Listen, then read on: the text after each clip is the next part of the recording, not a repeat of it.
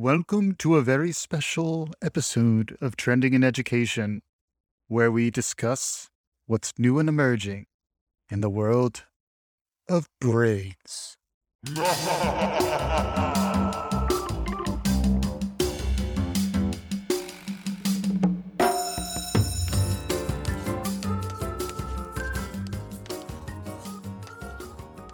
Welcome to Trending in Education. Mike Palmer here, very excited to dig into some of our tradition here at Trending in Education.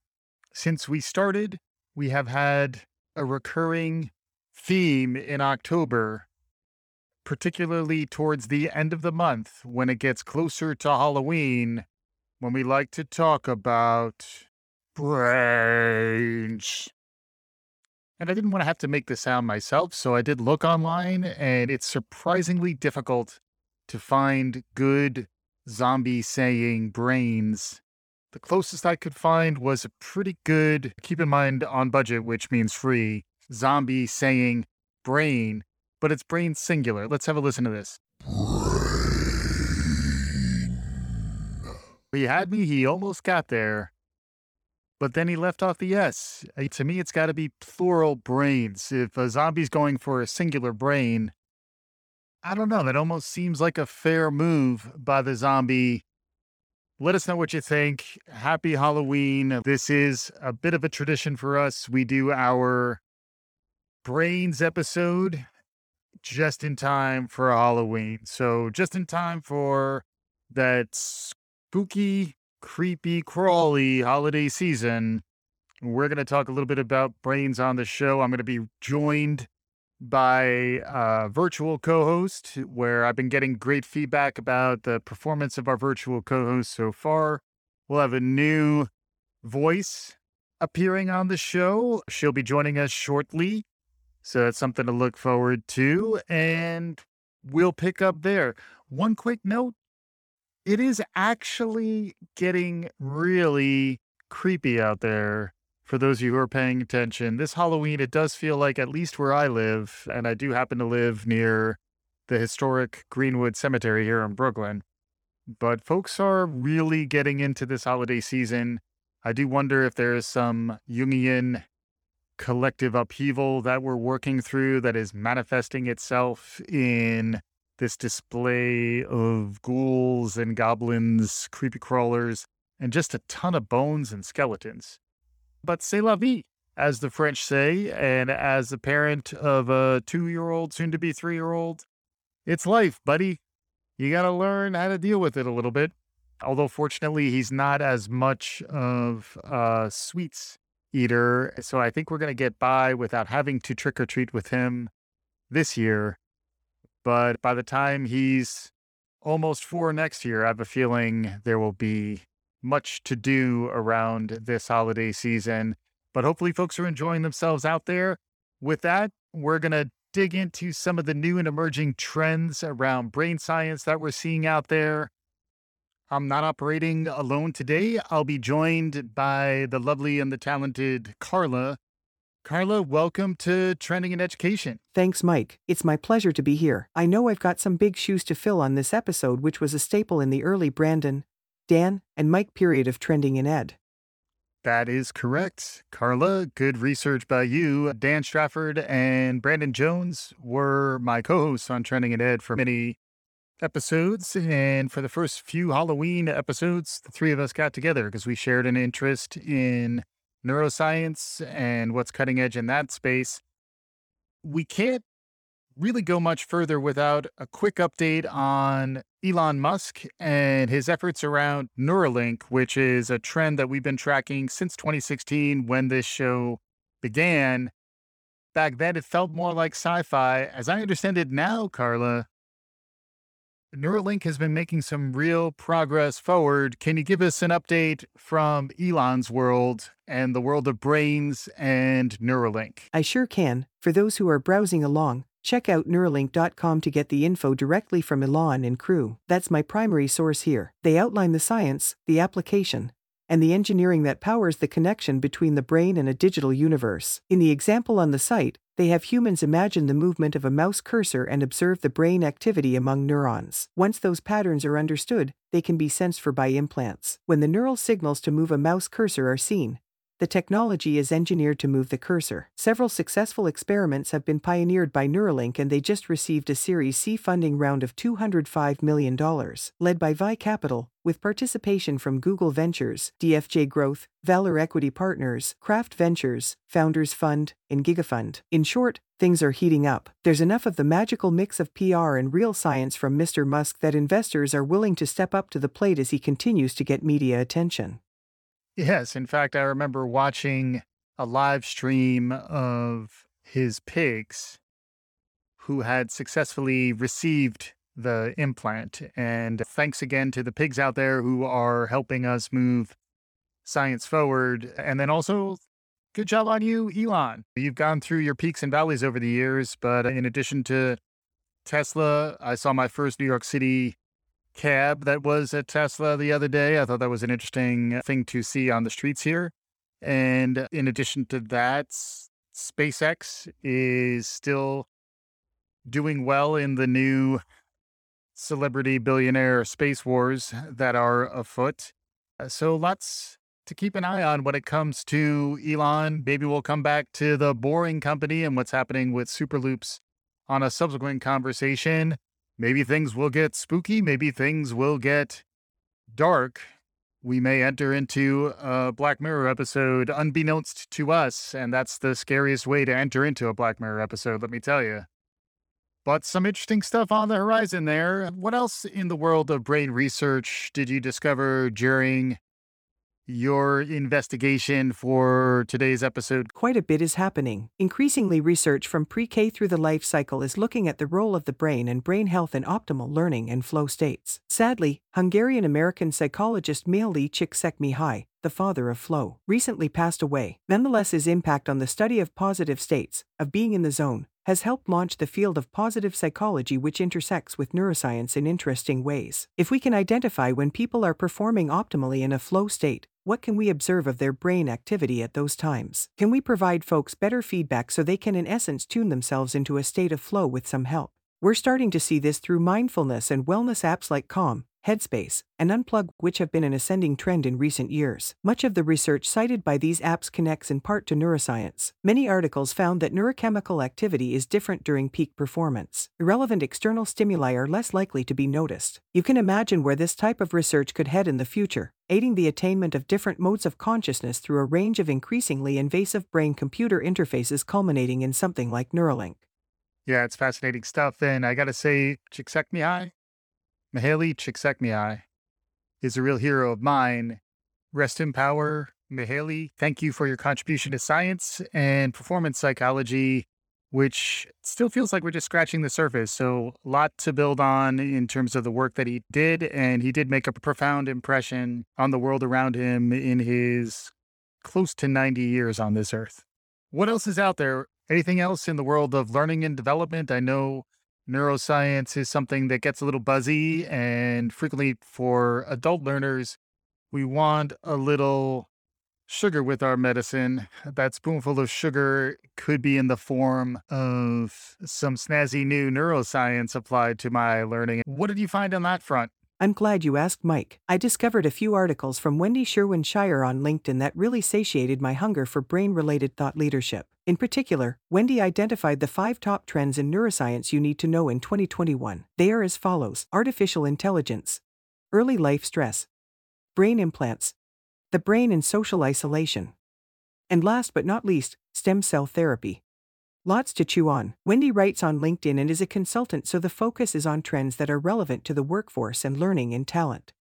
That's great stuff, Carla. I'd like to circle back to each of those topics to get a little more focus on each, beginning with the first one. When you talk about artificial intelligence, is it that the massive computing power that's coming online is enabling new insights to emerge from these massive data sets? It used to be that understanding the complexity of the brain and its dendritic arbors and neurons and axons, neurotransmitters, synapses, It was a lot, but that's one of the places where the massive computing power and the ability to manipulate large data sets is something that's really allowing for some breakthroughs.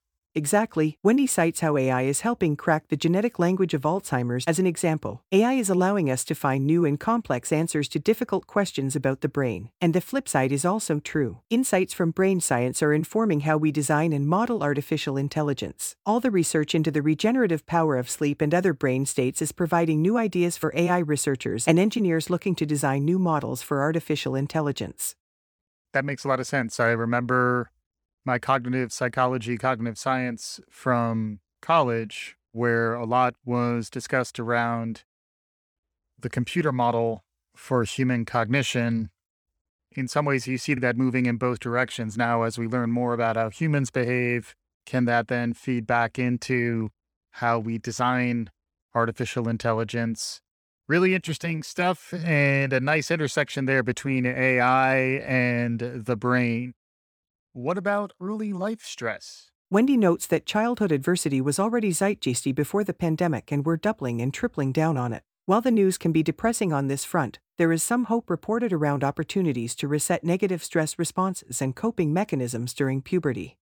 Got it. I guess that's good to hear that there's a chance to reset. To quote the great Lloyd Christmas from Dumb and Dumber, so you're saying there's a chance.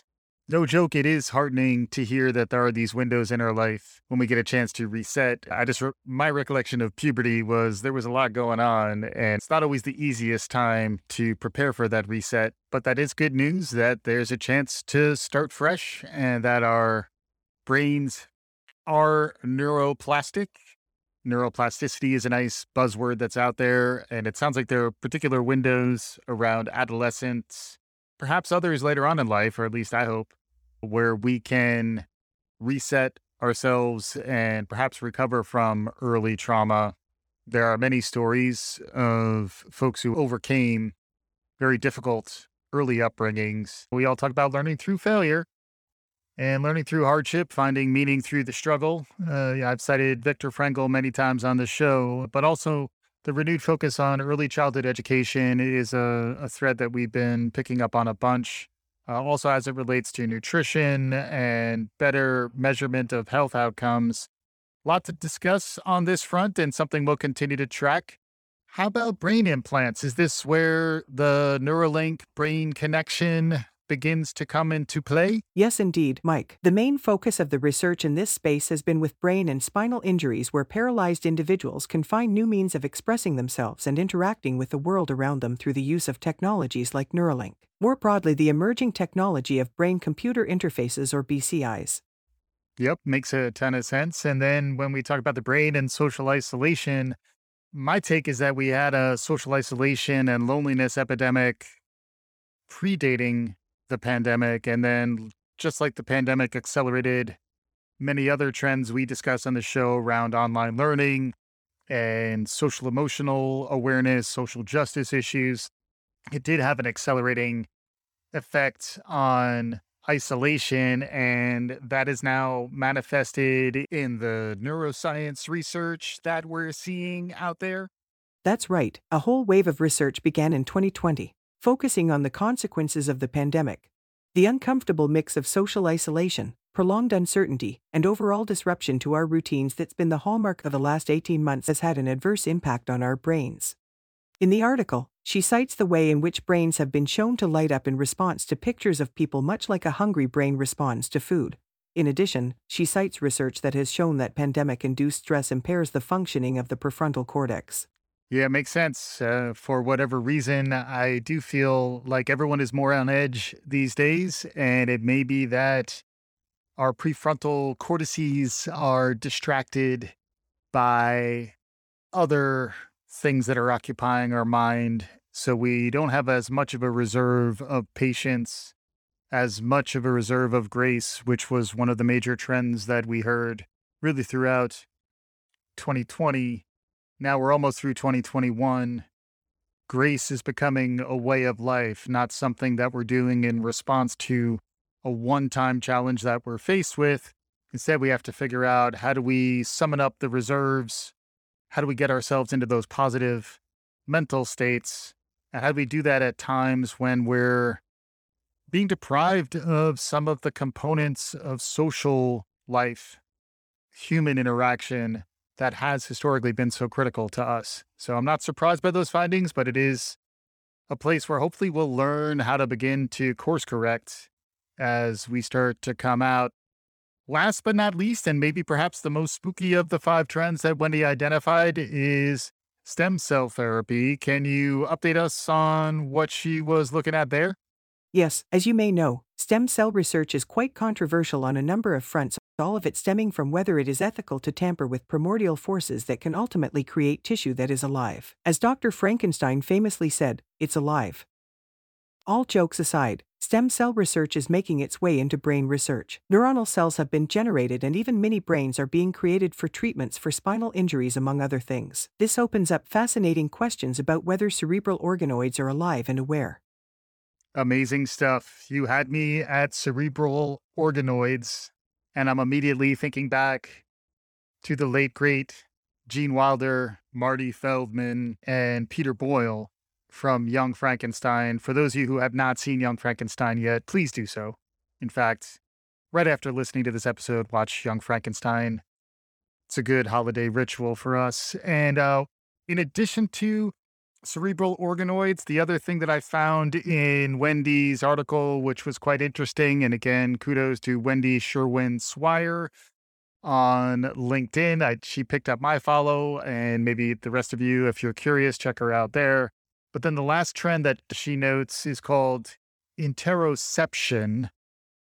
Interoception, which is an interesting one. Hadn't heard of it before, but it made a lot of sense when she explained it to me. Can you paraphrase for us what was in the article and what's going on with interoception? Absolutely. Interoception builds on the idea of an integrated relationship between mind and body. Interoception refers to the embodiedness of perception. Things like the feeling of one's heartbeat or breathing, feelings of hunger, or even the importance of fidgeting and other movements for cognition. It's still in its early stages, but it's an interesting bonus trend to be thinking about, especially as we continue to be captivated by the mythology of artificial intelligence. What might it feel like to be a robot overlord or an embodied cyborg? Those things are a bit scary after all, aren't they? Indeed, they are scary, Carla. In fact, some folks might even be creeped out by a virtual guest or a virtual co-host. You know, I'm not freaked out. I'm sure our listeners aren't. They've gotten to know several of y'all over the years, but maybe a little bit of fright is good for us. Hopefully, any frights folks are having are at least partly intended and all in good fun. Like my dad used to say, he liked banging his head because it felt so good when it stops. The Halloween season will be over. Hopefully you enjoy it while you can.